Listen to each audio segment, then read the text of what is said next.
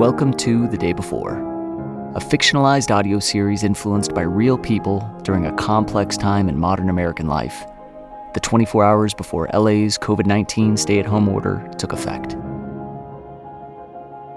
This virus, since late March, has found a way deep into the crevices of our political divide. This is a crisis, absolutely. But to what end? What of the social ramifications? Then, how about the economical? These things are impossible to know, and just about everyone, even the ones we know most intimately, has a wildly different take.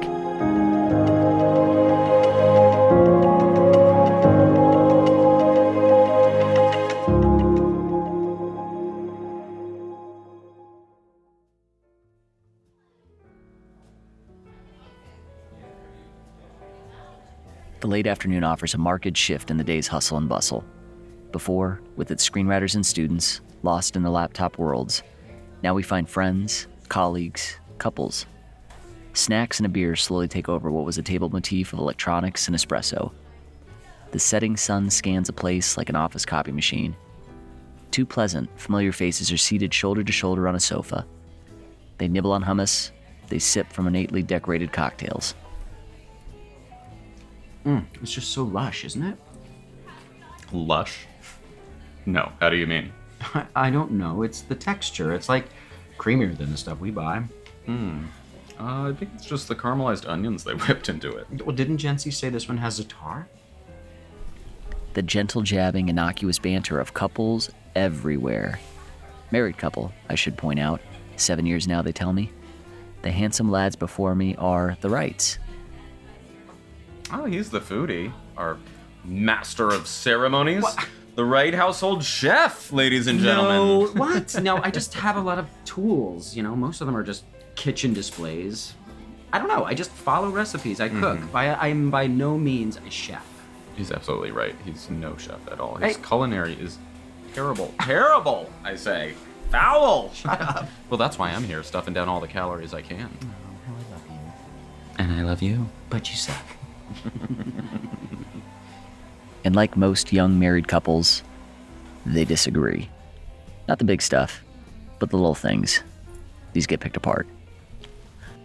Feel this fabric. I think Jeff grabbed this sofa from that place on Sunset. It is new, isn't it?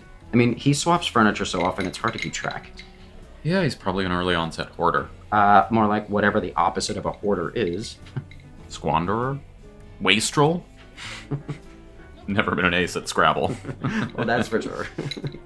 Jeff is the owner of the cafe and a friend at the Sounds. It's stiff. Can't be good on the spine. It's a mid-century design knockoff for sure. It's just kind of how they were.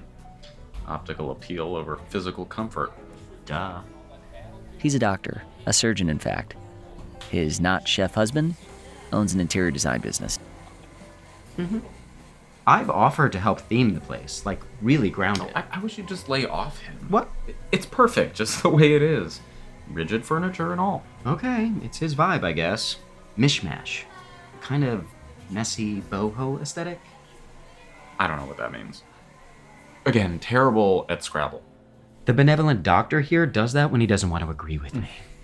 Jeff, yes, he has a knack for sure. I just think he needs to do stuff more in line with all this natural light that he gets. Oh, shoot. So sorry. Need to fire off a quick email. Be right back. I mentioned the prospect of shelter in place. He tells me his business has spiked 300% in the last few weeks. Whew, it's almost impossible to keep up with. I'm having to decline work, which is a first. What are people wanting? What are they doing? That's just it. They have zero clue. They want coziness. And though I mostly do interiors, I've been helping a ton with back patios, verandas. Sounds like your clientele's thinking long haul here. So I deal with industry execs, entertainment types. People whose businesses have already seen the need to keep employees and decision makers at home safe. A lot of them work for publicly traded companies, and something like an office outbreak could cripple them. Or so I'm told. So interesting to me how some people view this event. There's a global pandemic coming right at us. And people want to make sure that they're equipped to weather a storm. Is it really that odd of a thing for you? I'm not knocking it. But like you said, we've got a windfall in our favor right now. Cha-ching, baby. Okay, keep up that sardonic tone and you'll be sleeping out on our veranda. No chance. Feng shui out there's totally off. I wouldn't sleep a wink. Anyhow, it won't last, this little jump in business. Like, what does everything even look like in a month? Heaven forbid this stay-at-home prospect becomes real and drags itself on for that long. It will. Many months. Many moons. And that's a marvelous outlook. So this business I've been building, my life's passion, all of that just goes away? Poof? And for what? Why? Okay, we've talked about this, love, okay? It's a foolhardy take. Shutting it all down when the CDC says so is all we can do to slow the spread. He downs his cocktail. The doctor, I've noticed, has barely touched his. Do you think this place survives?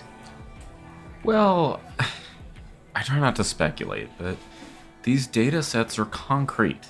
In the papers, the medical journals I'm reading every day, these are inarguable. It's going to be an uncomfortable period for everyone. It's just that simple. Oh, and we just run our economy straight into the ground? Is that it? I get it. The medical professionals, the science suggests one thing, sure. But have the economists had a chance to weigh in on everything? Oh, yeah, great idea. Let the greediest of the greedy chime in on public health. There's no vaccine, no real treatment, right? Your words. And how about the flu? Now there's a real killer. Every single Please, year there God, are... I cannot handle the flu comparisons. Why? I'm not even going to dignify the parallels with a medical answer because there's a touch of validity to it, that's why. But you know what? I'll leave that argument alone. After all, you're the doctor. I am. But what is it that you told me? Herd immunity is the only likely fix. People are gonna get sick. Fact. Listen, these little debates are fine and well, but then people will be dying. It's life and death. Oh, and then you also told me how poverty is one of the biggest markers for health risk. So what, we tell everyone they can't work to just hole up in their homes and they rack up all this debt? Sure. Okay. What's your point? You know my point, and I'm making it. Once again. Why bet it all? Why slam an economy closed when who even knows if it'll make a difference? Because we have to. And there you are. I'm so sorry you have to hear all this, but you know what? I'm kind of glad too. He shuts this kind of conversation down now. They take a pause, and he gulps his drink to cool his nerves, maybe recognizing there's no easy answer to such complex questions. Or maybe they see this isn't the arena to stage such a debate. Not to pry, but you seem affluent enough. Surgeon, business owner. You could weather the storm, as you say. Yes, we could. But I worry about our friends and places like this. There's just so much speculation right now. We know what happens when this thing plays out, and it will. An overburdened healthcare system already on life support. That's where we're already at. So, knowing that, there's a curve we need to try and stay ahead of, love. Do you worry about your own exposure? He'll say no. But I'm really worried. I mean, all of this scares the hell out of me. Love. Look, I'm doubling up on my chewable vitamins. We're stocked on Ajax. You know, I think Comrade Trump even said we should be microdosing the stuff. So, a couple dashes in our evening cocktails. Honey, come on. Love, I took an oath that's... No. I get it. It's just... You can't help but hear the emotion that betrays his voice. And maybe it's the drink catching up to him, but the concern is real. No speculating there. There are retired physicians offering their help to hospitals. From general practice to specialists, anything they can do. I still have surgeries, a tough appointment book and all that. But for me, I'm getting back to the basics of general care. And to be candid, this is why I got into medicine to begin with. Helping, saving lives, or comforting those in their last moments. And I will, because I can. And I'm not sure when I missed it, but he's now gripping the doctor's hand tightly, subconsciously or not. Uncertainty really is the thing. For a doctor, a small business owner, this journalist, the spaces and places we've come to take for granted. All of it. Uncertain. It was really Nice to finally meet Yeah, you. we've seen you here for, gosh. Years, it seems. Yeah. I'm just really grateful we had the chance to talk. I want to say you've both been coming here as long as I have. Oh, yeah. What's Well, he that actually been? showed me this place.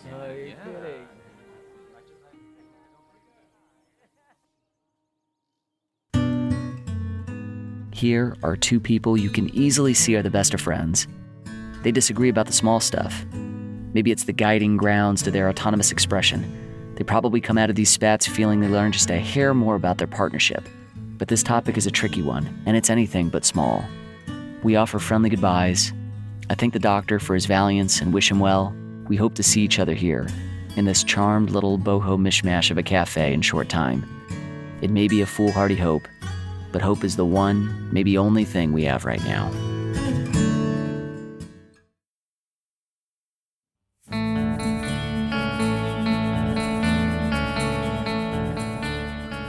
Thanks for listening to The Day Before.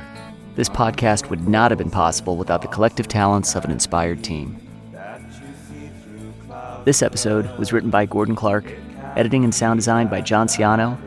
Voice talent includes Jeremy Glazer as Mr. Wright, Brant Rotnam as Dr. Wright, Gordon Clark as narrator journalist, with original music by the superb Joe Levi. Maybe I am just that way inclined. They take a drink. Fuck me. No, they don't. Well, I think it's just the caramelized onions they whipped into it. Didn't Jency say this one had Zatar? We would have no reference for that. None at all. Nope. Give me another moment. Let me find an inspiration. Here we go. I think you've had enough. Oh, you'll know when I've had enough. Oh, I know. Are we still rolling? Yeah. Okay.